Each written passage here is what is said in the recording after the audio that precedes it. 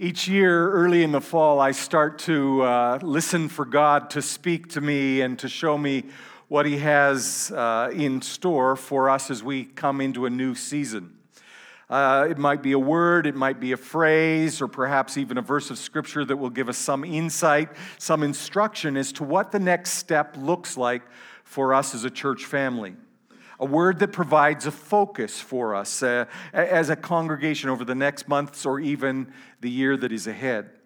For 16 months, I have asked you to find a person, to find your place, and to be invested in this house. And that request continues. That's been a healthy focus and will continue to be a part of who we are and what we're doing. However, in the summer, I started feeling like it was going to be a new word, a sharper focus this New Year's season.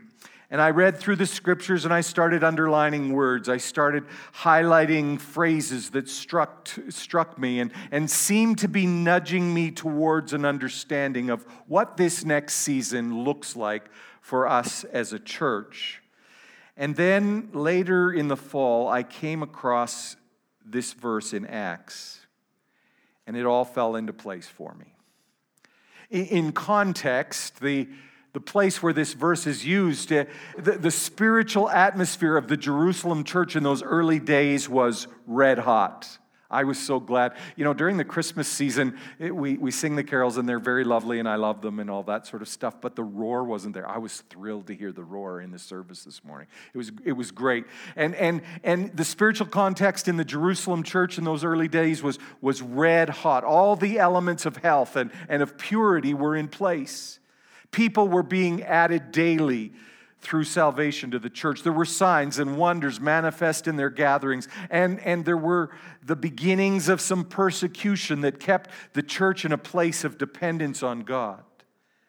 And then we get to this verse in Acts chapter 2 that takes us outside of the services and outside the gatherings of the early church, and we see elements of healthy participation in three areas that kept the church strong, kept the church healthy, kept the church focused. And we're going to talk about those three elements, but I want to first focus on an attitude, a heart posture that was present and that I believe is a word for our house as we head into this new year and this brand new decade. The word for us is devoted. Devoted. The verse starts out by saying, all of the believers devoted themselves. Now, being devoted means that a person is lovingly loyal, faithful, that they're true, that they're committed, that they're consistent and constant, that they're dedicated, affectionate, attentive to a person or to a cause. It will be often said of someone, he was a devoted husband and family man, which means that his priorities, his energy, his resource was spent in building those relationships strong. It is a choice that a person makes. It's a willful decision to give all or give a large part of one's time, one's resources to a person, an activity, or a cause. Devotion, being devoted, is intentional. It's a daily commitment to something that we believe in. The believers in the second chapter of Acts were devoted to something that was important to them, something that had become an essential part of their lives, something that could and sometimes would cost them their life. They were fully committed and wholeheartedly devoted to what Jesus was doing by the leadership and the power of the Holy Spirit in their day and in their city. They were devoted. We are to be devoted. It was an important and a significant word then, and I believe it holds a focus and a significance now. Listen to the word in the context of the verse, Acts chapter 2, verse 43. Or verse 42, sorry. All of the believers devoted themselves to the apostles' teaching and to fellowship and sharing in meals, including the Lord's Supper, and to prayer. Let me repeat that for you. All the believers devoted themselves to the apostles' teaching and to fellowship and sharing in meals, including the Lord's Supper, and to prayer. Because of what God was doing in Jerusalem at that time, there had been a spiritual reaction in individuals and a powerful commitment by the members and participants, the believers, that it was important to see that the word all of the believers prioritized some activities, some focus in their lives to perpetuate what God was doing. Pentecost had happened. 120 people powerfully encountered the Holy Spirit after 10 days of corporate prayer and ministry. And the encounter draws the attention of the entire city who show up to witness a scene of such intense joy, such intense life change that the casual observers, having never encountered such a reality, but attempting to understand what's going on, come to the conclusion that this prayer meeting isn't really a prayer meeting at all, that they're all just drunk. Why? Drunk on alcohol. Why would they think that? The intensity of the joy and all that was going on. And Peter stands up and he gives an explanation of the spiritual reality of what's going on at the moment, explaining that it's too early in the day for anyone to be drunk on wine. The joy, the exuberance that you see before you is the result of God at work in his people. And he gives an altar call, and the church grows from 120 people in an upper room prayer gathering to a church of transformed believers that now numbers over 3,000 members in just one afternoon. That's phenomenal. That's explosive. And things were happening. Important spiritual things were happening. Lives were being transformed, and God was speaking powerfully to individuals as well as to the church as a whole gathering together. And all of a sudden, things that had been important before the 10 days of prayer, all of a sudden they weren't so important and they got dropped. All of a sudden, binge watching didn't really take their interest. There was something more to life, something bigger, more important. All of a sudden, things that were threatening before Pentecost didn't take up any time or worry because God was in the house. And things had changed profoundly. And so believers started combing through their lives and removing things that had little or no importance and giving more time, more focus to things that were important and life-giving. They became devoted to following Jesus. This is not a new concept in the Bible. It's not a new concept in Scripture. Hear me on this. Since the beginning of time, it has never been God's plan or purpose to have a relationship with people that is a part of their life. You know, I have work, I have family, there's sports, there's music, there's vacation, there's friends, there's entertainment, there's investments, and there's connection with God. That was never part of the plan when God designed this relationship between me and him, between him and you. The plan was that our relationship with God was to be life, to be the center of life. I could take you to almost any and every book in the Bible and pull out examples, but in a time crunch, let me bring you an old and a new sample. God dictates to Moses a heart attitude that has to be present between the people of God and their God. And listen carefully to Deuteronomy chapter 6, verses 5 to 6. And you must love the Lord your God with all your heart, all your soul, all your strength. And you must commit yourselves wholeheartedly to these commands that I'm giving you today. The Old Testament understanding of God being jealous for the affection and the attention of his people didn't leave room for, well, God, we'll just fit you in where our schedule permits time for God. It required wholehearted full-throated, full-voiced, completely surrendered availability and willingness to be radically obedient to the will and to the Word of God. If we want to see a new release of God's power in our time for this generation, we cannot be casual. We cannot be careless in our love and our devotion to God. It was required Israel was to be devoted to God. It required Israel to choose to set things aside so that that devotion could grow and thrive. Well, Pastor Bill, that was the Old Testament. That was the Old Covenant. That's not us. We live under a new covenant. We live in a new period of grace. Well, yes, we do. Let me take you to what Jesus said in the Sermon on the Mount, speaking to those who would come and to see what all the excitement over this teacher was all about. Hear the voice of Jesus speaking in the New Testament in Matthew chapter 6, verse 33. So above all, this is Jesus speaking, above all, prioritize, constantly chase after the realm of God's kingdom and the righteousness that proceeds from Him. Then all these less important things will be given to you abundantly. The priority of God for believers, according to Jesus, is to constantly pursue and adopt the kingdom realities of God and His anointed King Jesus, and then God will add all the other components of life in an abundant and miraculous way. If you are devoted to the King will make sure that you don't go without in any area of your life.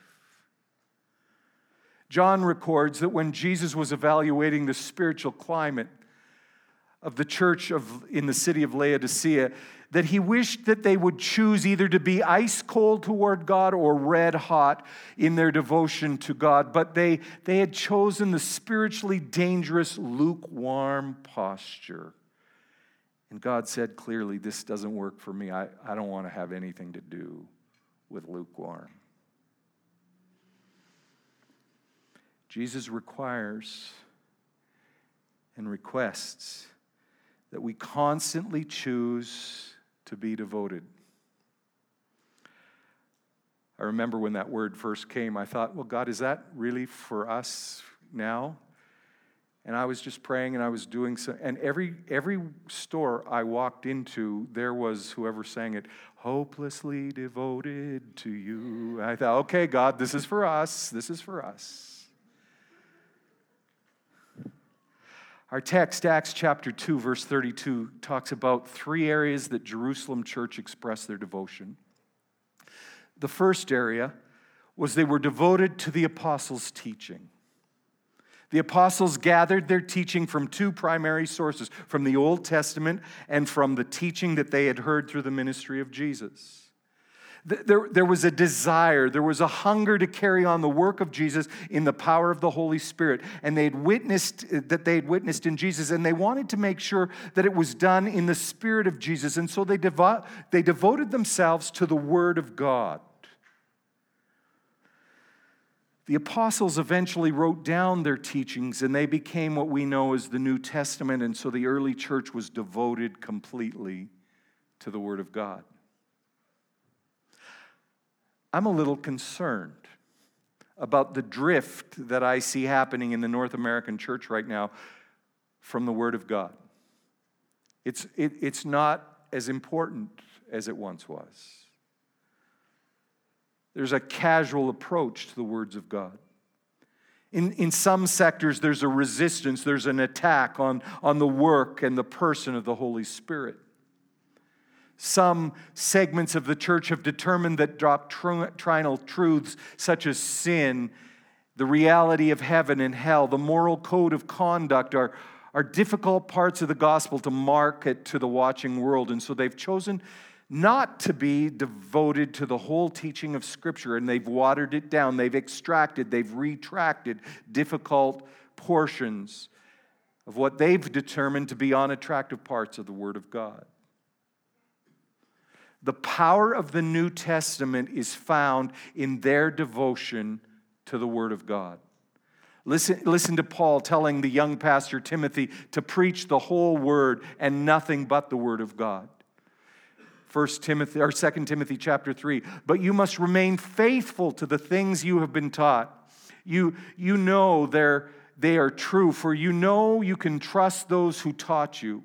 You've been taught the Holy Scriptures from childhood, and they've given you wisdom to receive the salvation that comes by trusting in Christ Jesus. All Scripture is inspired by God and is useful to teach us what is true and to make us realize what is wrong in our lives. It corrects us when we are wrong. It teaches us to do what is right. God uses it to prepare and equip His people for every good work of service.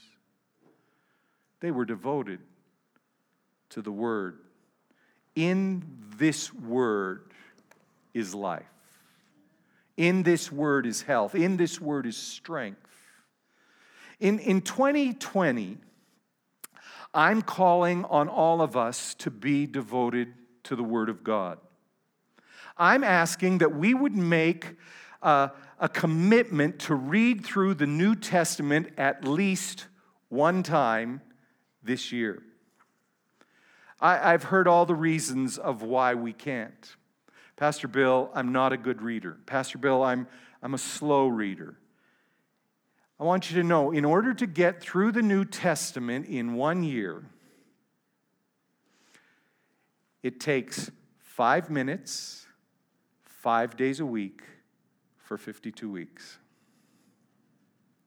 25 minutes a week. That's one Seinfeld series. You've seen them all already. In honor of you, God, in the hope of our church and our lives being strengthened, I sacrifice Seinfeld to you so I can be devoted to the Word. It's not a big deal. I'm asking that every one of us, 12 years old or older, I'm not going to cut out any 10-year-olds who decide they want to participate, but 12 years old or older, to read with us through the New Testament. Now, we have over here a copy for every individual that's in the room today. Even if you don't go to our church, help yourself. There's a sheet here that tells you a little bit about what we're doing and where we're starting, and I want you to take one of those, and I want you to take this. I've chosen a simple,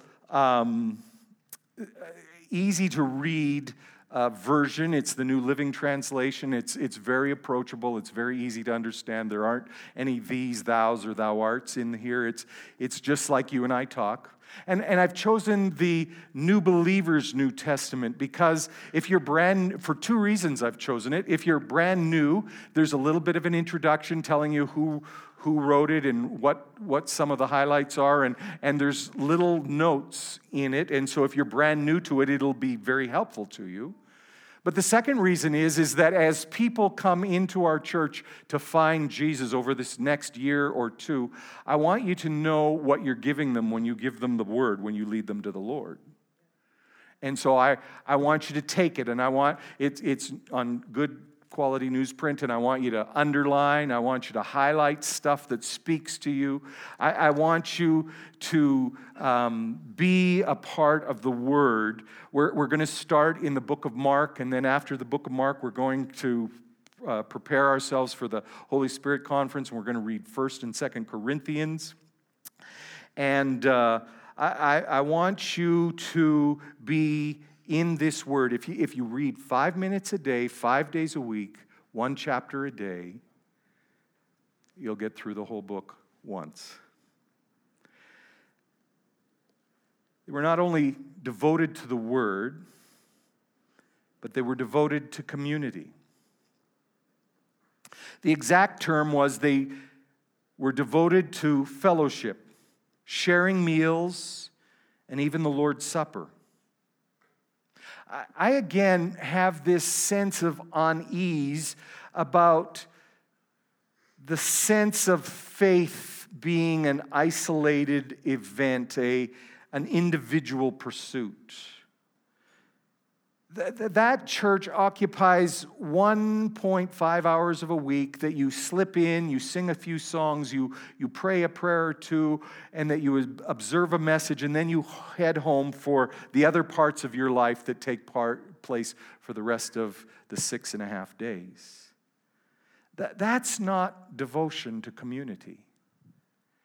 That's not the plan of God, nor is it where the power is released. The secret of the explosion of the Jerusalem church was the connection of the people of God to one another.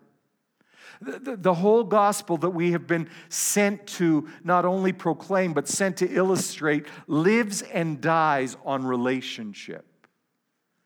In this community, in this church, because church is not a building. It's a people that are committed to God and committed to one another. You are the church. We are the church. People who have gone through some of the hardest parts of life, but stand here this morning and stand here week by week with their hands raised and praise coming out of their hearts and mouths towards God.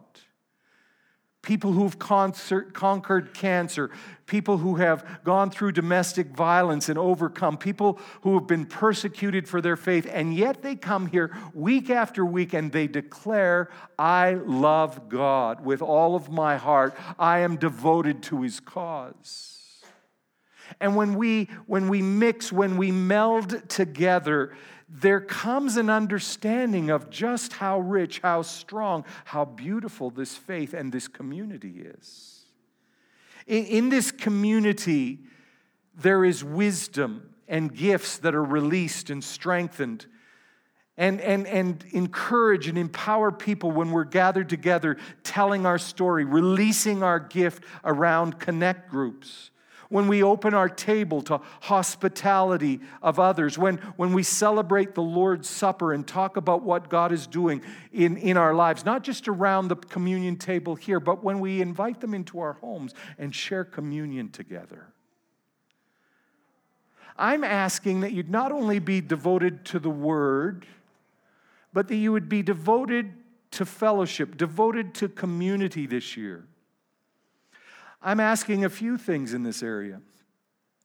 I'm asking that you would find at least 3 people in this church that you don't now know or don't now know well. You know their face and perhaps you know their name, but that you would get to know their story. How they found Jesus, what they bring to our community of faith, the gift that God has given to them. I'm asking that you'd find 3 of those people. I'm asking that you would be a part of a connect group this year. The next connect groups will meet in March and April for 8 weeks. Something to strengthen and something of strength and power is released when we devote ourselves to community and to faith, to sharing, to praying together. My go-to illustration always is the Monday night ladies prayer, study group. They're diverse in age and experience, and yet there's a joy, there's a life that comes out of that group because they know what it is to share more than, hi, how are you, but know how to share in community and faith. You see, Jesus said that the initial evidence that we belong to Him was that the outside world would see how we love, how we help, how we serve one another. We can't love and serve if we're too busy to connect in community. I want it said of us, I want it said that part of this house, that part of their power was found in their devotion to one another, their devotion to serving one another in community. Together, committed to the benefits of strengthening and extending our community of faith. So they were devoted to the Word, they were devoted to community, and they were devoted to prayer. I love that. The power of Jesus was found in His relationship with God the Father and with the Holy Spirit, and with the priority that He placed on prayer. As you read through this New Testament with me this year, underline every time Jesus prays or that it says he goes to prayer. Underline every prayer that is prayed and every time the church prayed, and you will start to understand how important prayer is to the life of the church, to the power of the church. Any church that doesn't pray doesn't have any power. It just doesn't have power. There's a roar in this place this morning as we worship, because there are faithful people who pray every day and who come together to pray for the presence and the power of God to be demonstrated and released. I would say that I have a healthy and a rigorous prayer life. I enjoy praying. I haven't always loved it, but I do now. My prayer life came to a glorious new level when I was in a deep spiritual pit and I discovered that Jesus was right when he said that without him I could do nothing of significance, nothing that would last or have any value without him. And so I started to pray more. I started to listen to his voice. I started to obey the requests that I heard of him. I started to believe and declare and hang on to his promises. However, I have felt called to focus more time, more energy to this area of prayer this coming year. In my planning, I have added extra time for prayer into every one of my days in 2020.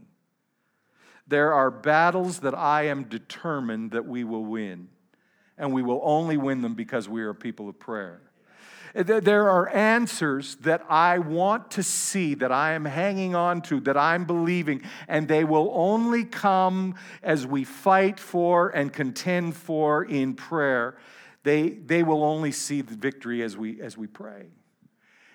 And we are going to devote ourselves to prayer this year, both as individuals and corporately.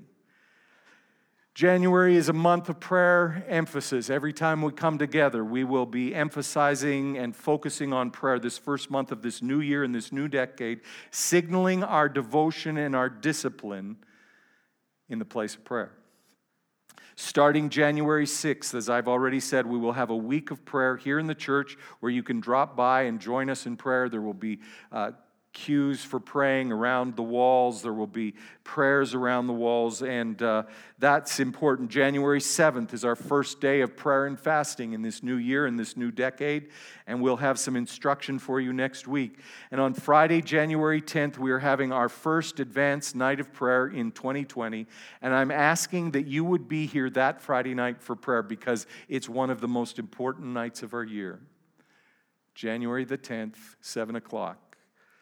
Each week, starting January 7th, on Tuesday nights, we meet for 1 hour of prayer. Every Sunday morning, we meet for 30 minutes of prayer here in the sanctuary before the service at 9:30. And I am asking everyone in the church that you would be devoted to making at least one of those prayer meetings each month. I'm asking that every department, every ministry, every outreach would prioritize and be devoted to prayer. I'm asking you to make sure that Olivia, who coordinates our prayer ministry, has the ability to help you make sure that you have some help in making sure that our church is recognized as a house of prayer for the nations. I want it to be said of our house that their strength, their vibrancy, and growth was a result of their devotion to prayer. Does all that make sense to you? Are you ready to be devoted? Are you hungry enough for the things that we're dying to see happen in this house, that you would be devoted to the Word, devoted to fellowship, devoted to prayer? I'm going to ask the team to come. I've asked Catherine if she'd lead in that first song. The scripture that I see over our church this year, 2020, is this one: all the believers devoted themselves to the apostles' teaching, to fellowship and to sharing in meals, including the Lord's Supper, and to prayer. Our word for this brand new year, 2020, is devoted. The promise is that God has said, I am hopelessly devoted to you. And he waits for our response. What are we needing to set aside so that we can be lovingly devoted to him? That God would recognize and say that we are a lovingly loyal, faithful, true, committed, constant and consistent, dedicated, affectionate, and attentive people to his mission. That we're devoted. That we would be a people devoted to the Word, to the life that comes out of the Word, to the correction, the instruction that it has for us day after day. I can't tell you how many times in the morning when I read my portion of Scripture that whatever is in front of me that day is answered in that Scripture. The wisdom, the strength that I need for what is ahead is given to me when I start my day. That we would be known as a people that are devoted to connection and relationship. People that unlock the life that comes through sharing faith and community. That we would be a church that is devoted to the joy-filled discipline, the life-giving energy that comes with praying. Praying on our own, praying together. I want you to stand.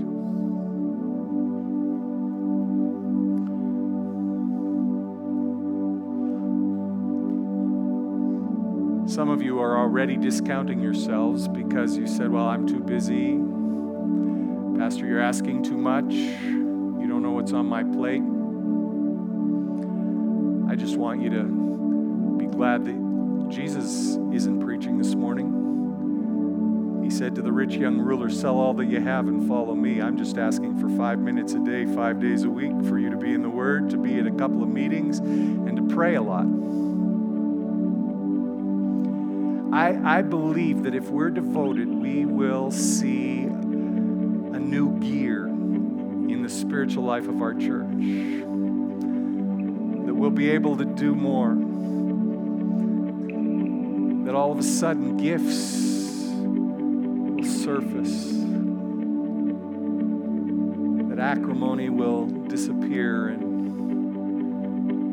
we'll be the people of God, becoming more and more the people of God. Can I just ask you, is it just going to be Debbie and I that are devoted, or are you going to devote yourselves? Is it a word for you? And let's lift our hands. Father, here we are, living sacrifices, giving ourselves wholly to you, asking God that you would send Holy Spirit to make us strong in the Lord, strong in His Word, strong in His ways, sensitive to His promptings and His leadings. God, I'm praying right now that people who have areas of disobedience, that God, you would just say, this is the year that we're going to have a breakthrough. This is the year that we're setting that aside so that you don't have to live with the guilt, the shame, the hesitancy. You're going to be bold in the Lord and in the works and the words that He gives to you. I pray, God, for those who have said, I love you, but I haven't yet been baptized in water, that this will be the year, this is the time that they say, God, if I'm going to be devoted, I want to be obedient as well. And so I'm presenting myself a living sacrifice to you. God, every one of us here has miracles and breakthroughs that we need in our lives. And it will come through as a reaction to our devotion to you, a devotion to each other, a devotion to your word, a devotion to prayer. So God, find us to be a devoted people. Find us to be a devoted people. I want you to continue to pray as they sing this.